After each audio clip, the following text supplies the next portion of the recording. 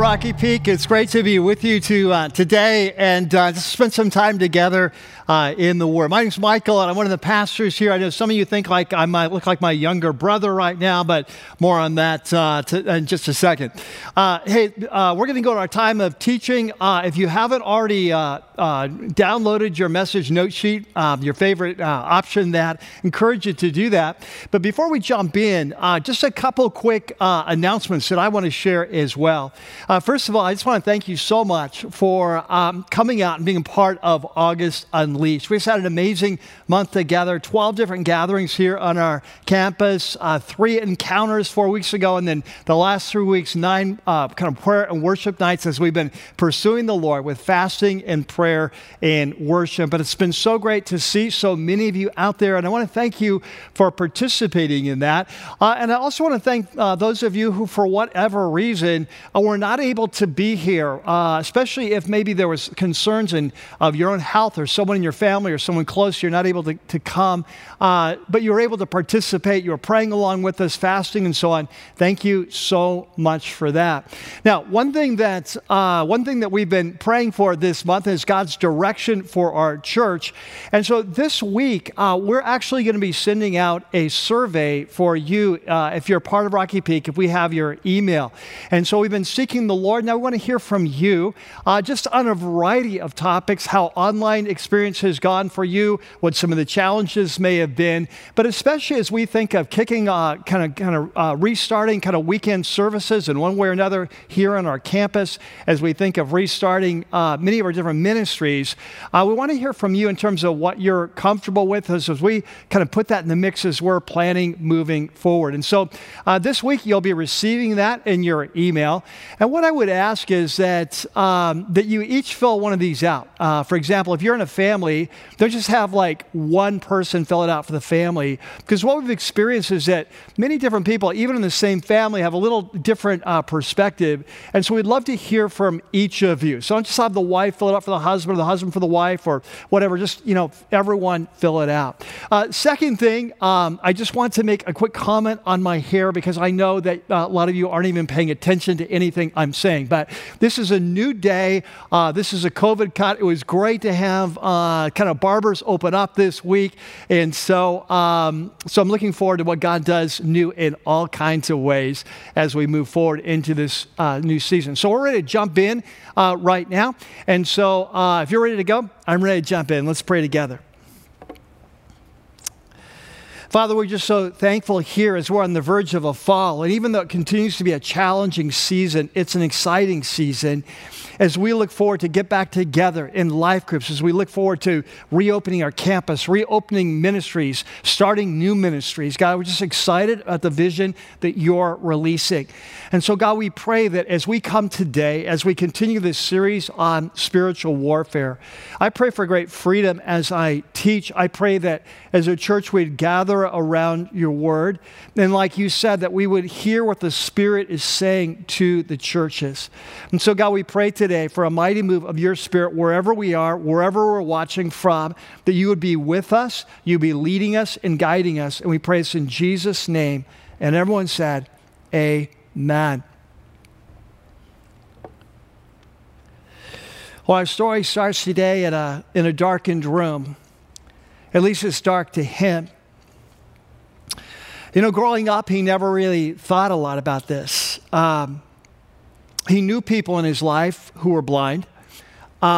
He would often pass people in the city streets on his way to worship. He would see people who were blind, often begging for alms. And he'd grown up in a culture where suffering, and especially major disabilities, were often seen as a result of the person's sin or the sin of a family member, maybe the parents. But honestly, because of that, he'd never really taken it seriously. But in the last few days, that's all changed. Because suddenly, without any warning, he's been struck with total blindness.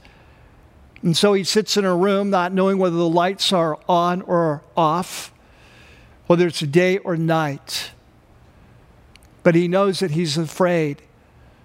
He's not sure where this is going to lead and what it means. He wonders what his future is going to look like. The last 3 days, he's neither eaten or drank anything because he's so upset. And then, of course, at one level, the fear is, will my eyesight ever return? But at another and even a deeper level, the question is, why has this happened? Well, today we're continuing our series that we've been in now for the last, I think it's 10 or 11 weeks. This is called The Resurrected King, Spiritual Warfare in Times of Challenge. And if you've been here with us in this series, you know this, that one of the key lessons that we've learned is that when a man or woman comes to Jesus, we cross this invisible spiritual line. We cross over from the kingdom of darkness to the kingdom of light. And we enter into a new level of spiritual warfare.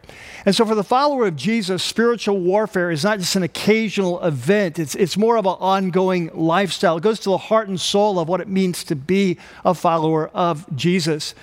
And so today we're going to continue our series by going to the passage that has guided us all the way through this series. It's in the last chapter of Paul's letter to the book, to the people, to the Christ followers in the city of Ephesus. So if you have your Bibles, you have your apps, I want you to open up and turn with me to Ephesians chapter 6. And there in your note sheet is a section called Spiritual Warfare, the Gospel of Peace. So every week we start here just to set the stage for this next stage of the journey. Paul starts in verse 10 as he's wrapping up this letter. He says, finally be strong in the Lord and our resurrected King who's conquered the powers of darkness and in his mighty power. Put on the full armor of God so that you can take your stand against the devil's schemes, his methods. For our struggle, it's not against flesh and blood. It's against the rulers, it's against the authorities, against the powers of this dark world, and against the spiritual forces of evil in the heavenly realms. And therefore put on the full armor of God, so that when the day of evil comes, when the battle is raging, that you may be able to stand your ground, and after you have done everything, to stand. And so this is the core challenge that we've seen each week, that as followers of Jesus, that we come to him, we enter this new level of spiritual warfare, that we face an enemy that is strong, that's smart and strategic, trying to take us out, and that if we want to win, we need to plug into the power of our resurrected King who has conquered the powers of sin and death and put on the full armor of God. And so from this point on, as we've seen the last couple of weeks, the apostle begins to identify 6 or 7, depending on how you count them, pieces of armor, equipment that we need to pick up, put on, put into practice if we are going to take our stand. And so he says in verse 14, so stand firm first piece of equipment is with the belt of truth buckled about your waist. We spent several weeks on that. And then last week, Dre talked about the second piece of armor. He says, and with the breastplate of righteousness in place. And so today we come to our third piece of equipment, and it has to do with our footwear. Now, this is interesting because we know from the Roman army that they would wear a special kind of footwear, kind of leather boots / sandals when they would go into battle. And so these shoes were made out of leather. They had about a 3/4 inch sole made of several layers of leather. But what was really spectacular, helpful about them, was that they also had fitted on the bottom of the soles what they describe them as kind of a hollow top hobnails. And so, in other words, they'd be embedded in the bottom of the shoe. The nails would go down, kind of a short nail. But this would allow the soldier, in the midst of a bloody battlefield, it's literally blood and guts everywhere, to find their footing and to help them to take their stand and not to slip. And so Paul seems to be building on this. He's not actually going to mention the footwear, but he's going to talk about, he's not going to give it a specific name, but he's going to talk about preparing our feet for battle. So let's see what he says. This third piece of equipment, he says in verse 15, and with your feet fitted with the readiness, or in the Greek it could be translated with the preparation that comes from the gospel of peace. Right? So he says we're going to put on the belt of truth, the breastplate of righteousness, but on our feet to prepare us for battle, we're going to put the gospel of peace. Now this is interesting. Often in this analogies, metaphors of warfare and armor that Paul is describing, and I pointed this out early in this series, that he often reaches back into the Old Testament, especially to the book of Isaiah. For example, there's a passage in Isaiah where Yahweh puts on the breastplate of righteousness and on the helmet of salvation. And in a similar way today, Paul seems to be reaching back into the prophet Isaiah, and specifically chapter 52, to a famous prophecy, and that's sort of the backdrop for this metaphor. And so the prophecy is there on your note sheet. And let me set it up. This is a prophecy from Isaiah, and as he looks into the future, he sees a distant day when, because of Israel's sin and rebellion, they will be exiled, captured, destroyed, and exiled into Babylon like 1,000 miles away.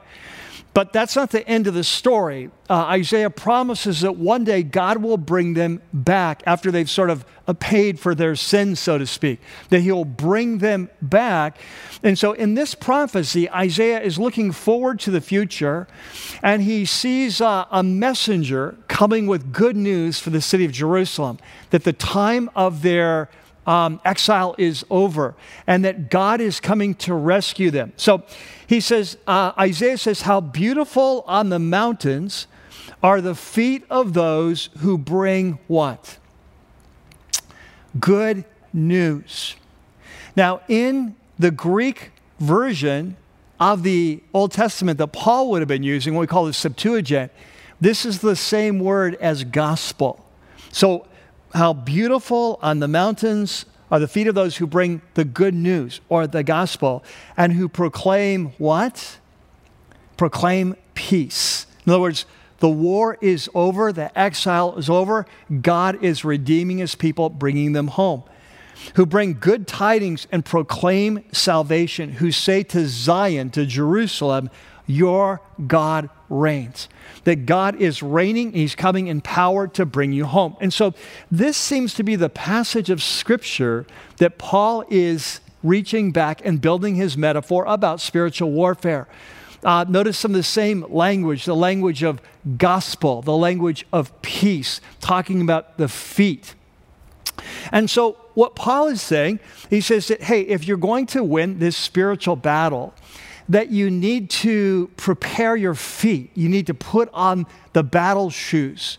But in a paradoxical way, these battle shoes are described as the gospel of peace. Now, this raises a couple of questions. First of all, what does Paul mean by the gospel of peace? And secondly, how does the gospel of peace prepare us to win the spiritual battle?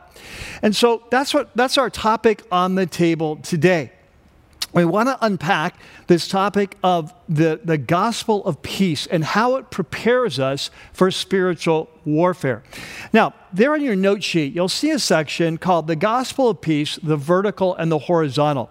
Now, you're going to have to stay on your toes today because we're going to do something a little bit differently. Paul talks about the gospel of peace and explains what he means earlier in the letter to the Ephesians in chapter 2. And what he's going to say is the gospel of peace has two dimensions. It has a vertical dimension, like why did Jesus come? He came to restore our peace with God, but it has a horizontal dimension that he came to restore our peace with one another. And originally, when I was putting this message together, we were going to cover both on this weekend. But on Friday night, I was out hiking, and all of a sudden, I just felt like the Lord began to speak to me, kind of out of the blue, really, and say, we need to take 2 weeks on this gospel of peace and spend a week on the vertical and a week on the horizontal, because both are so important in understanding spiritual warfare, the way the enemy attacks, and what it takes to win. And so what we're going to do today, it was sort of too late to redo the whole message note sheet, but it actually will work pretty well. There's just going to be one blank that we won't fill in today. And along the way, I'm going to give you several other verses that are not on this note sheet, either printed out or references. But when that happens, we'll put them on the screen for you, and then I will call them out so you can jot them down, the reference, so you'll have them for your own personal study. So let's jump in. So Paul says if we're going to win this battle, we have to shod our feet, prepare our feet with the gospel of peace. So what does he mean by the gospel of peace? Well, back in chapter 2, he spent an entire chapter talking about the gospel of peace. And in the first half of the chapter, he talks about the gospel of peace, why Jesus came, in terms of our vertical relationship with God. And so what I want to do is, if you have your Bible, let's go back to Ephesians chapter 2, and we're just going to go through the first 10 verses today. We'll cover the rest of the chapter next week. But in Ephesians chapter 2, and you may remember this, that early on in this series, I did a message called The Big Three Enemies. And we went back to the opening verses of chapter 2, where Paul introduced the big three enemies of spiritual warfare: the world, the flesh, and the devil. So let's see what he says. So he says in chapter 2 and verse 1, as for you, those of you who are Christ followers in the city of Ephesus and in the area, he said, before Jesus came into your life, you were dead in your sins. You're spiritually dead to God. And he said, in which you used to live when you followed, catch this, the ways of this what? The ways of the world. So there's the first of the big enemy. Is the first of the big three. The ways of this world. He said, and secondly, and when you followed the ruler of the kingdom of the air. Right? So the leader or the ruler of the kingdom of darkness. We know him as Satan or the devil or the enemy. And he says he is a spirit who is now at work among those who are disobedient. Talking about those who have not yet come to Christ. He said, now all of us, so it doesn't matter your background. I like to describe it, we'll talk more about this later, but whether you're kind of a good kid, a wild child, or a religious person, he says, like the Apostle Paul was, he said, all of us, we lived among them, this rebel race, at one time, and we were gratifying the cravings of our flesh. So here's the third big enemy: the world, the flesh, and the devil. And we were following its desires and thoughts. He says, and like the rest of mankind, we were by nature born this way. We were deserving of wrath. So let's talk about this for just a second. So what the Bible says over and over again, we'll see it many times today, is that before we come to Jesus, whether we realize it or not, we are following the ways of this world that are being inspired by the ruler of the kingdom of darkness. We're following the thoughts and desires of our own fallen human nature, and therefore we are under the wrath of God. We are under his judgment for our rebellion and sin.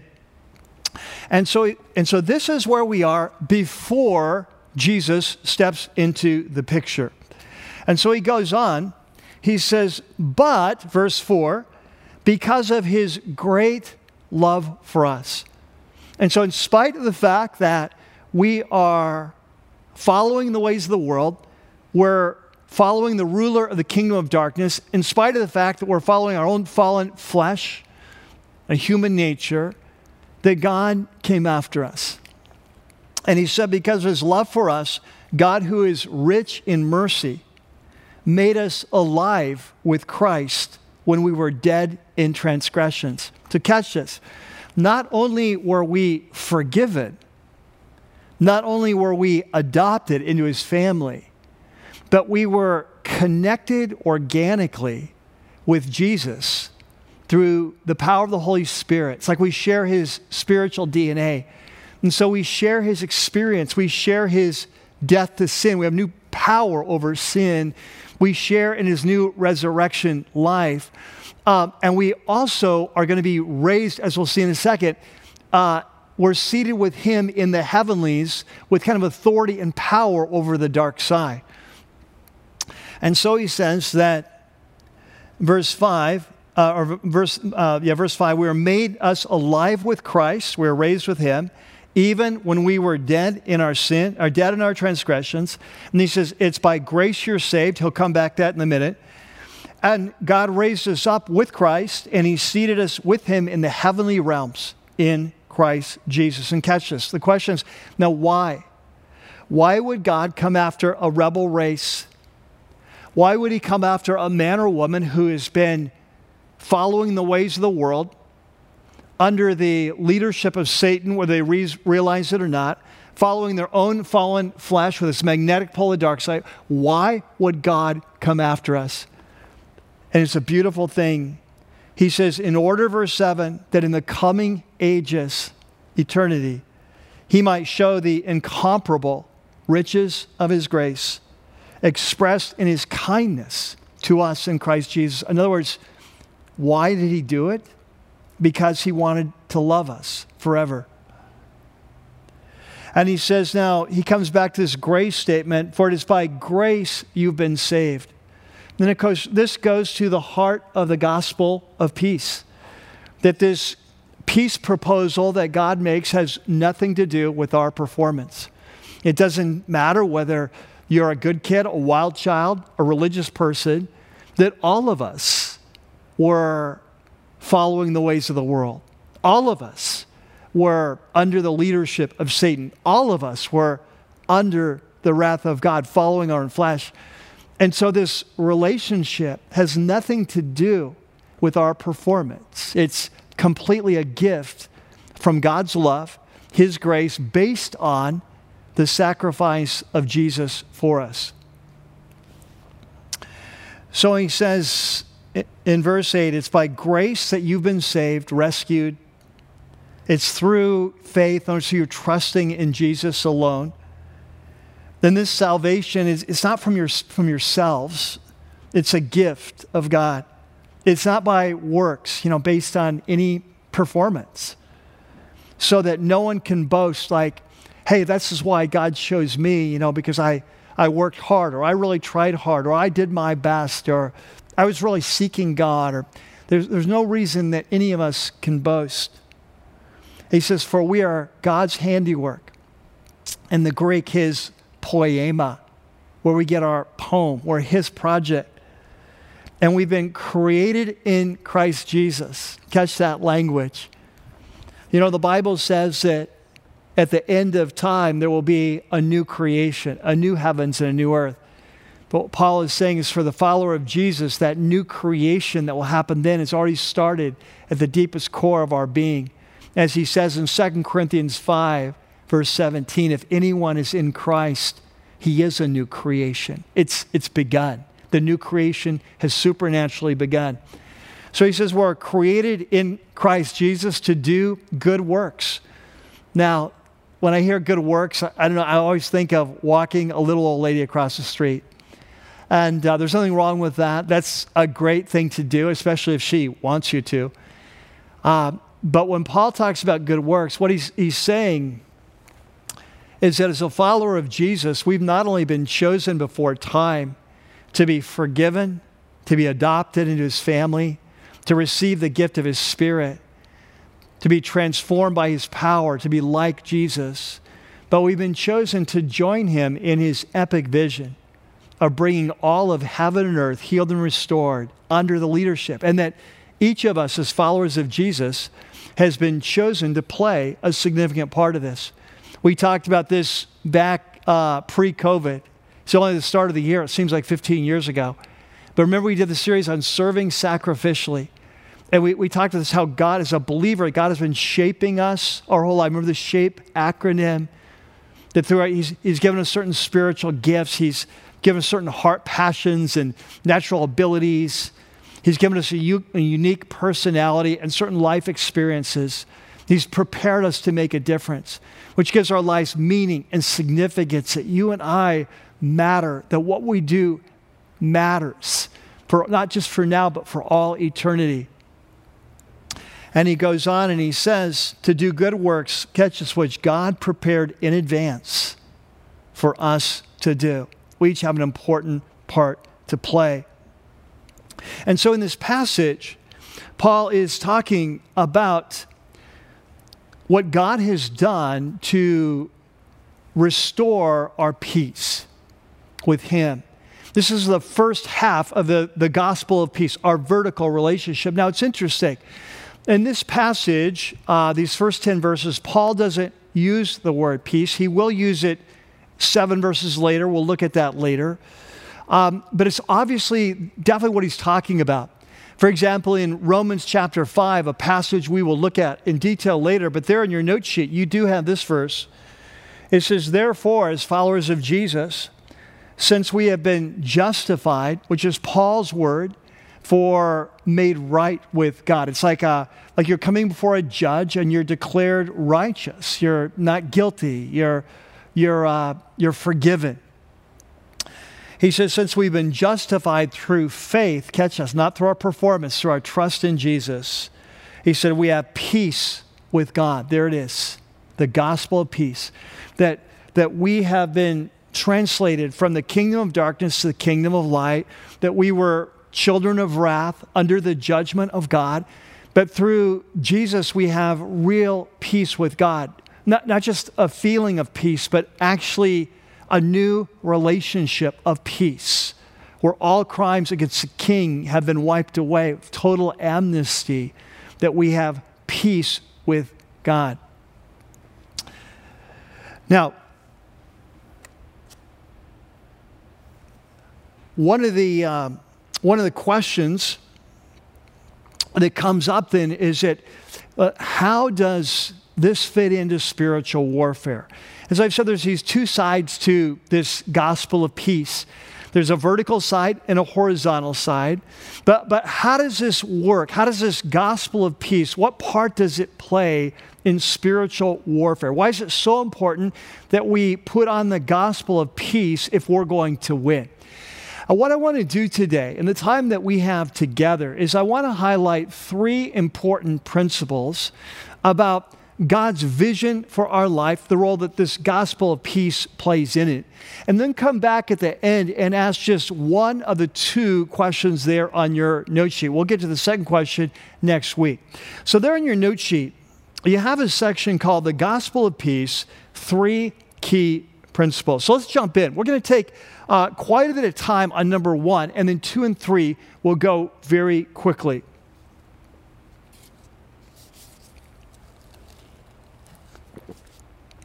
So the first principle that jumps out in this out of this passage is that God's vision is peace. If you were asked the question, why did Jesus come? He came to establish peace. And as we'll see next week, it's both vertically and horizontally. But today the focus is on the vertical piece. Now, like I pointed out, that Paul, in these first 10 verses in Ephesians 2, he doesn't use the word peace, so it's clearly what he's talking about. But later on, in this same chapter, in verse 17, he does talk about peace. And once again, he reaches back into Isaiah, this time into Isaiah 57. He makes an allusion to Isaiah 57:19. And he'll say in Ephesians 2, this one should be coming up on the screen, I believe. Let me see. Yep, there you go. Okay, you don't have this one on your note sheet. This is where we're starting to get a little wonky.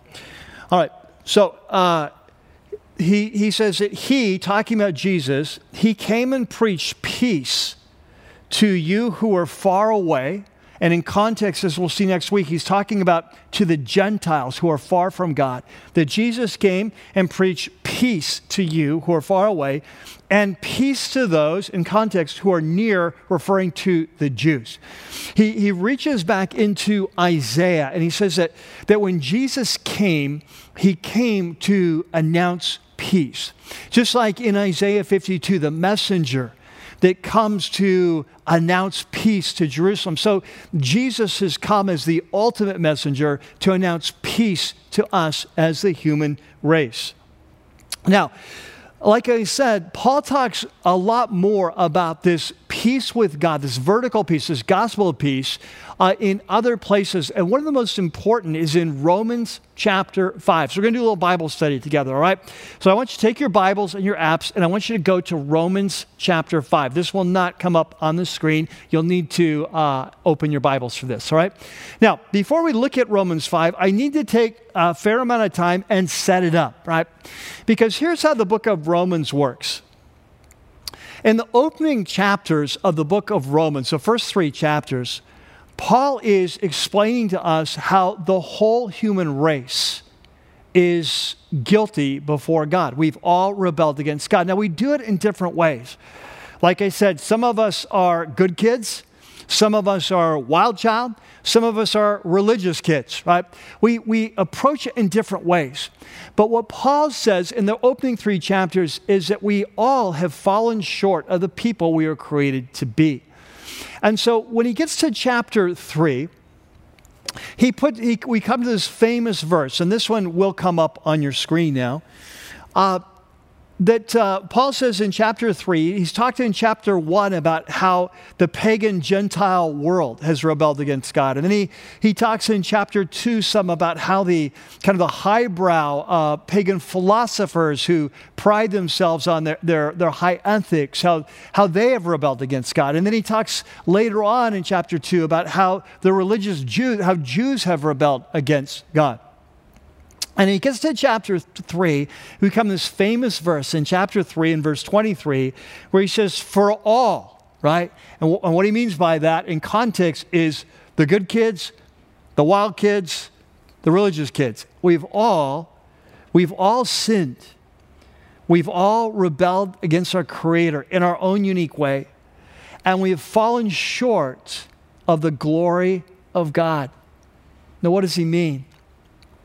Well, you and I were created in the image of God, and we were called to reflect God's glory as a race, but we don't reflect His beauty, His generosity. We don't reflect His kindness, His love, His compassion, His righteousness, His justice. And we've fallen short as a race of the glory of God. And he says, and so this is why, as Paul said, we are children of wrath. We're under the wrath of God. But the beautiful thing is, Paul says that God has taken the initiative to restore our peace, even though we're his enemies. Remember, even though we follow the ways of the world, even though we follow the ruler of the kingdom of the air, even though we follow our own flesh, even though we're children of wrath, remember he says, but God raised us. And so in chapter 3 of Romans, Paul has explained this earlier. In fact, the verses are going to come up there on your screen. This is from Romans 3, 22 to 25. He's going to explain like how God provided a way for us to have peace, to be pronounced justified, made righteous. And so he says, this righteousness, this new way of relating to God, is given through faith in Christ, into Jesus Christ, to all who believe. That all, read wild child, good kids, religious kids. And the reason is, for all have sinned, like we just read, and fall short of the glory of God. And we're all justified freely by His grace. Again, not our performance, but by His grace. Now he explains how God did this. And he says this comes through the redemption that's in Christ Jesus. So he said God presented Christ as a sacrifice of atonement. His life for your life, his life for my life. He took the sentence of the wrath of God that I deserve, you deserve, and through the shedding of his blood to be received by faith. Right? So this is the good news, right? This is the gospel of peace. And that's what Paul says next as he goes on in Romans. You get to chapter 5. Now we're ready for your Bibles. You've had them open for a while. Let's look at Romans chapter 5. We won't do the whole, we're just going to pick and choose a few verses here. But in Romans chapter 5, Paul says, therefore, because of this atonement of Christ, we've been justified, made right by faith, by trusting in Jesus. And we have what? We have peace with God, the gospel of peace through our Lord Jesus Christ, through whom we've gained access by faith into this grace in which we now stand. I like to say, as followers of Jesus, we stand in a place called grace. It's our permanent residency. It's where we live. The name of the house that we live in is a place called grace. And he says, and so we boast not in ourselves, but we boast now in hope of the glory of God that will be restored to us when Jesus comes back. And if you go to verse 6, he says, you see, this is how it worked. He said, at just the right time in human history, when we were still powerless, right? Read, when we were following the ways of the world, when we were following the ruler of the kingdom of the air, when we were following our flesh, when we were like the rest under the wrath of God, when we were powerless, Christ died for the ungodly. Can you catch that? Christ died for the whom? The ungodly. This is the story of our race, right? It's who we are apart from him. And he says, now very rarely will anyone die for a righteous person. It happens from time to time. You hear about a soldier jumping on grenades to save his buddies in war, or someone giving up their life to save their friend in some way. It happens. He says, very rarely will anyone die for a righteous person, though for a good person, someone might possibly dare to die. But God demonstrates his own love for us in this, that while we were still, what? Sinners, right? Later he'll define a sinner as an enemy. Christ died for us. And, for the Apostle Paul, this was not theory. This was a story of his life, and he never got over it. This amazing love of God who comes after his enemies, because it was his story. We started the day with a story of this man who finds himself in a room. He can't tell whether it's day or night, because several days before he's lost his eyesight. He's so upset he doesn't know what it means for his future. He doesn't know if he'll ever regain his sight. He hasn't eaten or drank anything in 3 days. He's so upset. And deep down he's wondering, what does it mean? Why has it happened? In a culture that teaches that blindness and suffering happens because of sin and rebellion. And some of you may recognize this. This is a true story from the story of the Apostle Paul. It's told in Acts chapter 9. Where, Paul had grown up a religious Jew. He wasn't a wild child. He wasn't a good kid. He was a religious kid. And he took a lot of pride in his Jewish heritage and his accomplishments and his religious performance. And when the movement of Jesus started in Jerusalem, he saw it as a heretical movement, a threat to the true faith. And so he did everything he could to stop this heresy from spreading, even going house to house, arresting believers in Jesus, beating them physically to cause them to blaspheme, to try to get them to blaspheme, throwing them in prison, voting for their execution. And in his zeal, his passion, he even went as far as Damascus, about 180 miles away, looking like a spiritual bounty hunter, looking for Jesus' followers. But it was when he was approaching the gates of Damascus that the resurrected Jesus in all of his glory showed up. And the the glory, the brightness fried his retina, and he could not see. He was completely blind. And for the next 3 days, he was alone in a room. He wouldn't eat, he wouldn't drink. He was so upset. And the issue was not just his physical eyesight, but the issue was, what had he done? For a Jew, there was no greater sin than to reject the Messiah and to persecute and beat and execute followers of the Messiah. What does this mean for him? He realizes that he is the enemy of the Messiah. And yet, in a move that he will never forget, 3 days in, Jesus sent a messenger named Ananias to pray for him, that he would be healed. And Jesus told him he'd chosen him before time, that he loved him, and that though he was his enemy, he wanted him to now have peace with him. And he restored his relationship. And one of the reasons Paul said later in his life that Jesus chose him is that because if Jesus could love an enemy like Paul, that he could love anyone.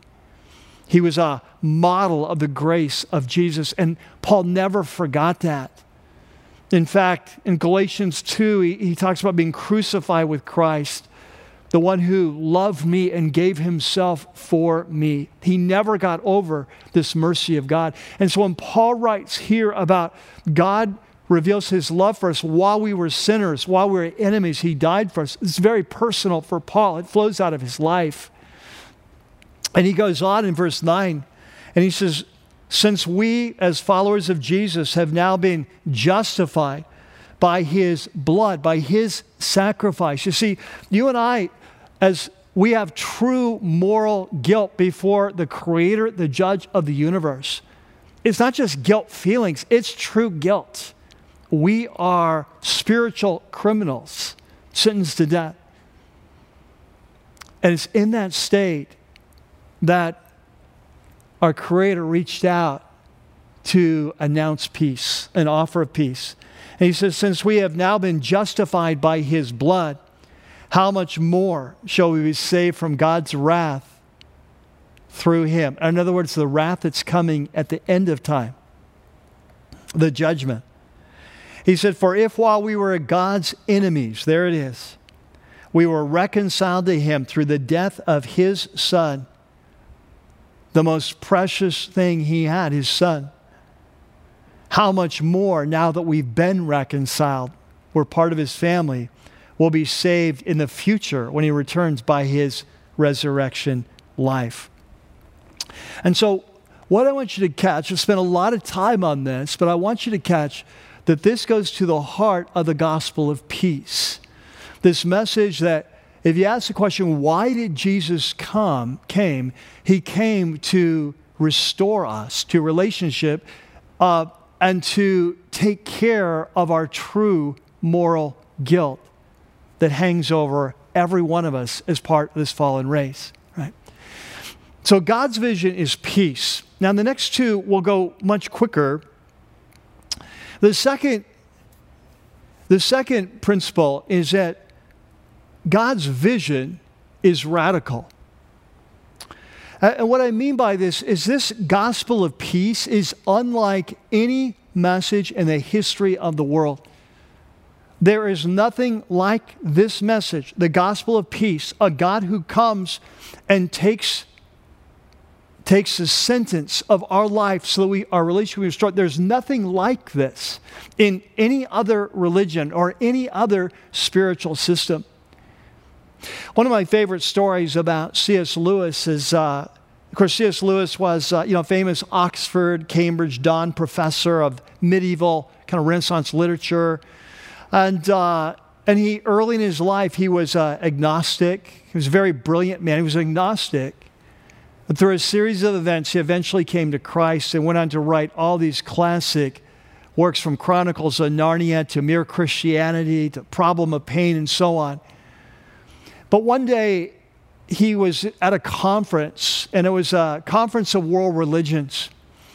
And as he walks through the room, there was a group of colleagues there who were discussing a question. They pulled them over, and they said, hey, you're the Christian here. We've been discussing this. They were not Christians. He said, How is Christianity different from other world religions? And Lewis said, that's easy. It's grace.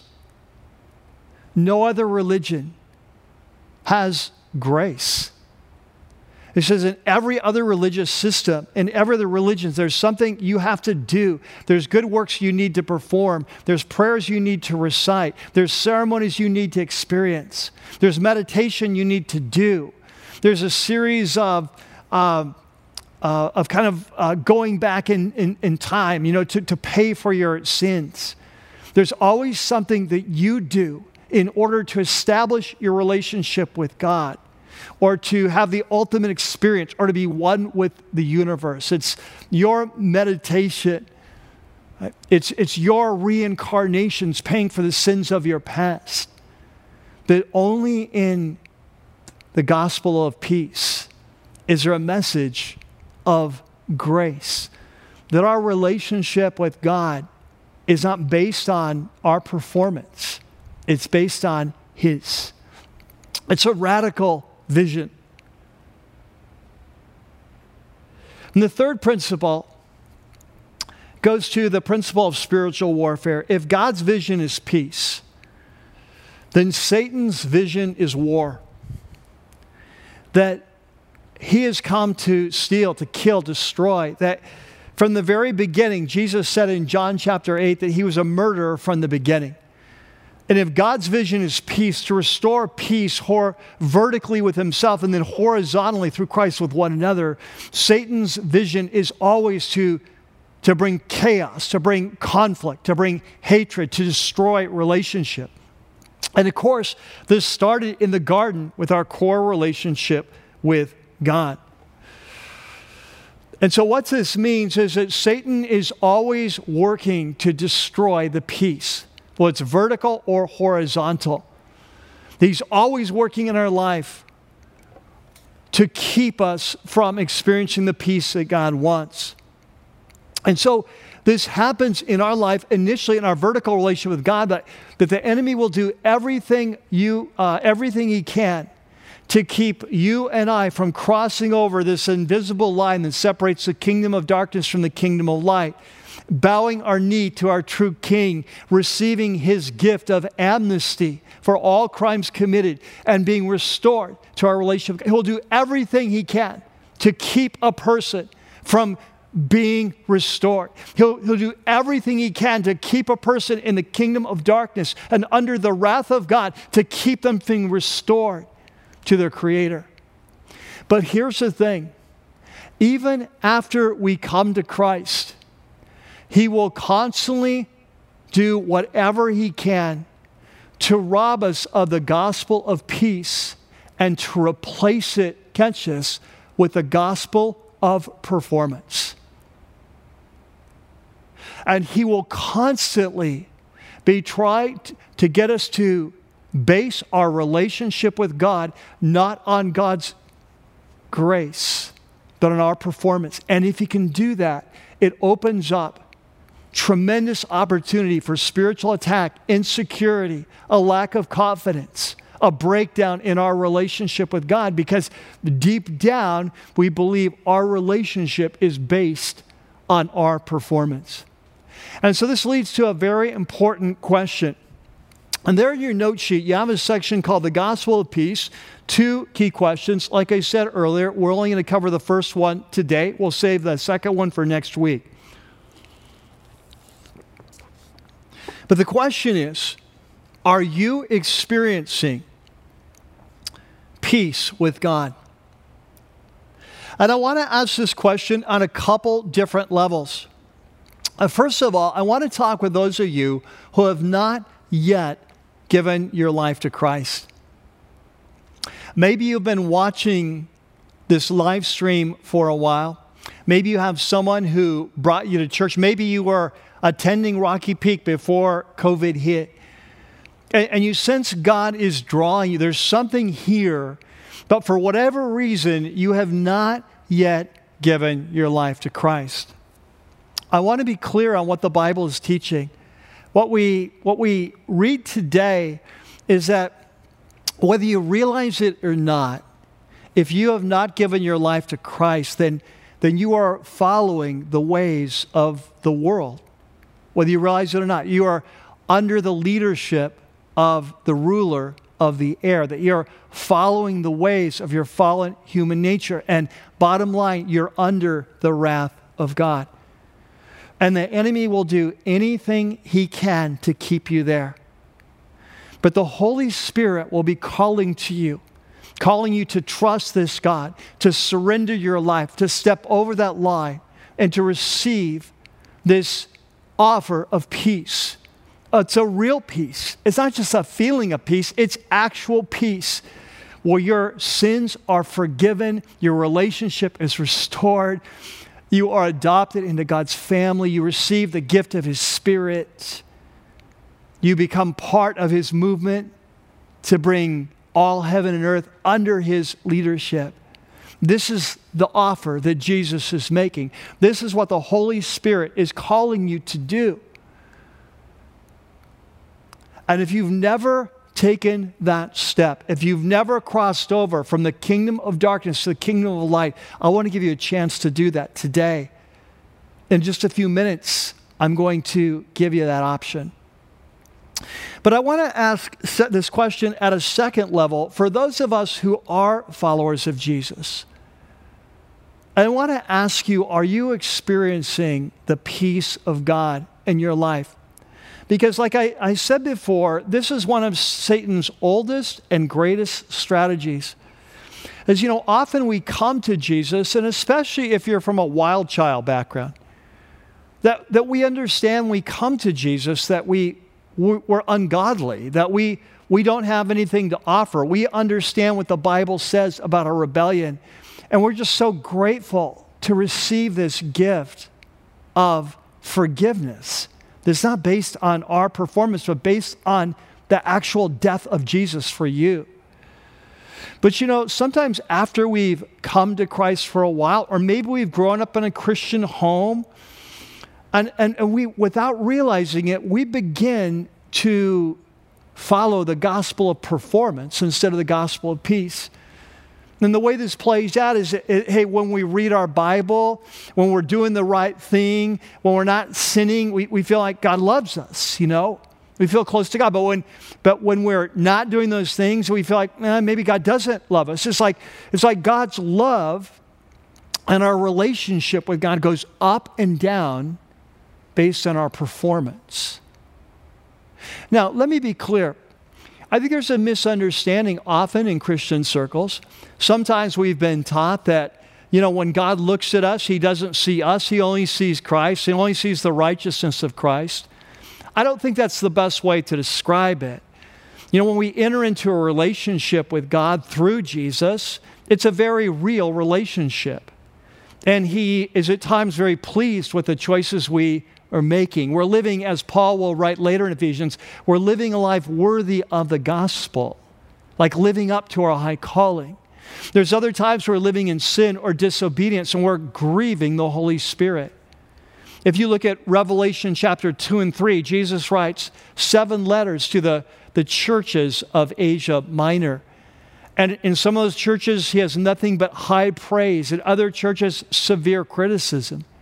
So this relationship we enter into God is a real relationship. It's not a fake relationship. And yet, in this real relationship, we understand that God's love and our relationship as a son or daughter, it doesn't go up and down based on our performance. That He's always for us. He may discipline us out of love, as a father does, but He's always for us. So there will never be a time when He stops loving you. As a follower of Jesus, as Paul says in Romans 8, nothing can separate us from the love of God. He is for you and He is not against you. And when you realize that, that gives you tremendous traction in your battle against the enemy. When you put that gospel of peace on your feet, you know you are deeply loved.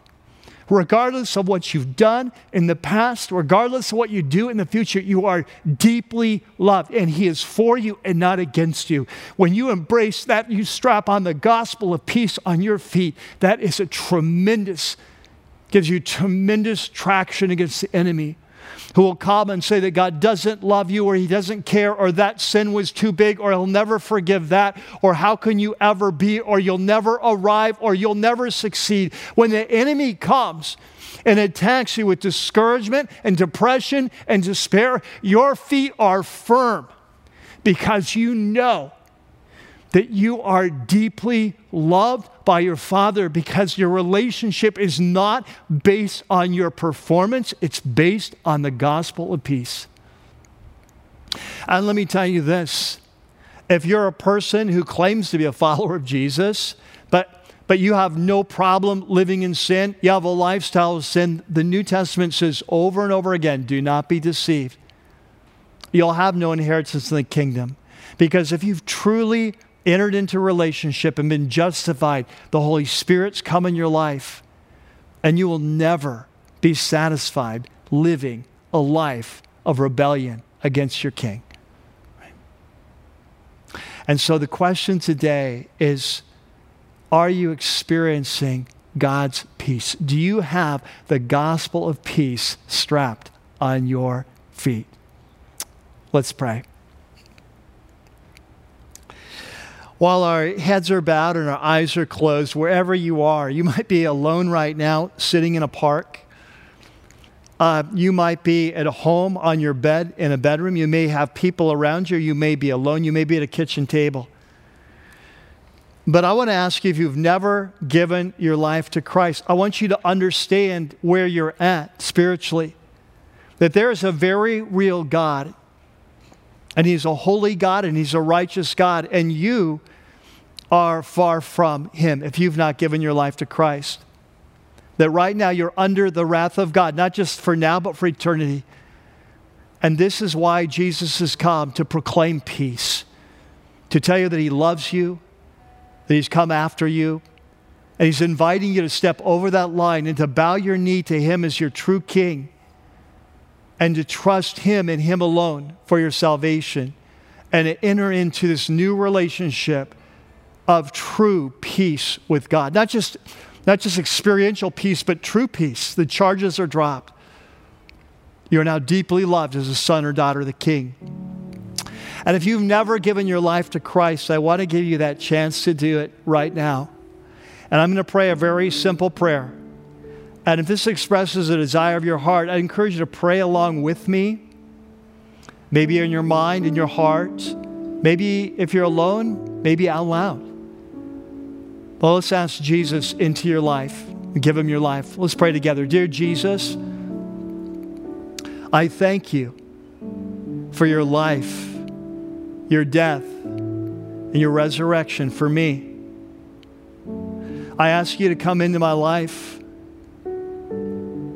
I ask You to forgive my sin and rebellion for following the ways of this world, for following the ruler of the kingdom of the air, for following my own fallen human nature. And I ask You to forgive me and to send Your Holy Spirit into my life to lead me and guide me and teach me how to follow You, so that I can live with You, not just for now, but forever. While our heads are bowed and our eyes are closed, I would ask you if you just prayed that prayer. First of all, I would just welcome you to the kingdom. Making a decision to give your life to Jesus is the most important decision you could ever make. And I just want to welcome you to the family of God. And I'd love to share that decision with you as well. And so what I'd ask this week is, if you just prayed that prayer with me and gave your life to Christ, that you'd send me an email this week. It's just simple, michael@rockypeak.org. And just share that decision with me. And not only will I be able to encourage you personally, but I'll be able to send you a short letter, just some early steps, some simple steps you can take to start your relationship with God in a healthy way. So, Father, we come now in the name of Jesus. We thank you for his life, his death, and resurrection. We thank you that you are a God who justifies the ungodly and only the ungodly, because that's all there is. We thank you that the gospel brings the worst news, that we're worse off than we'd ever realize, but then brings the best news, that in spite of that, you love us and you restore us. So, Lord, we thank you for your work in our life. And as we worship now, we pray that you minister to us through this powerful song. We pray this in Jesus' name. And everyone said, amen.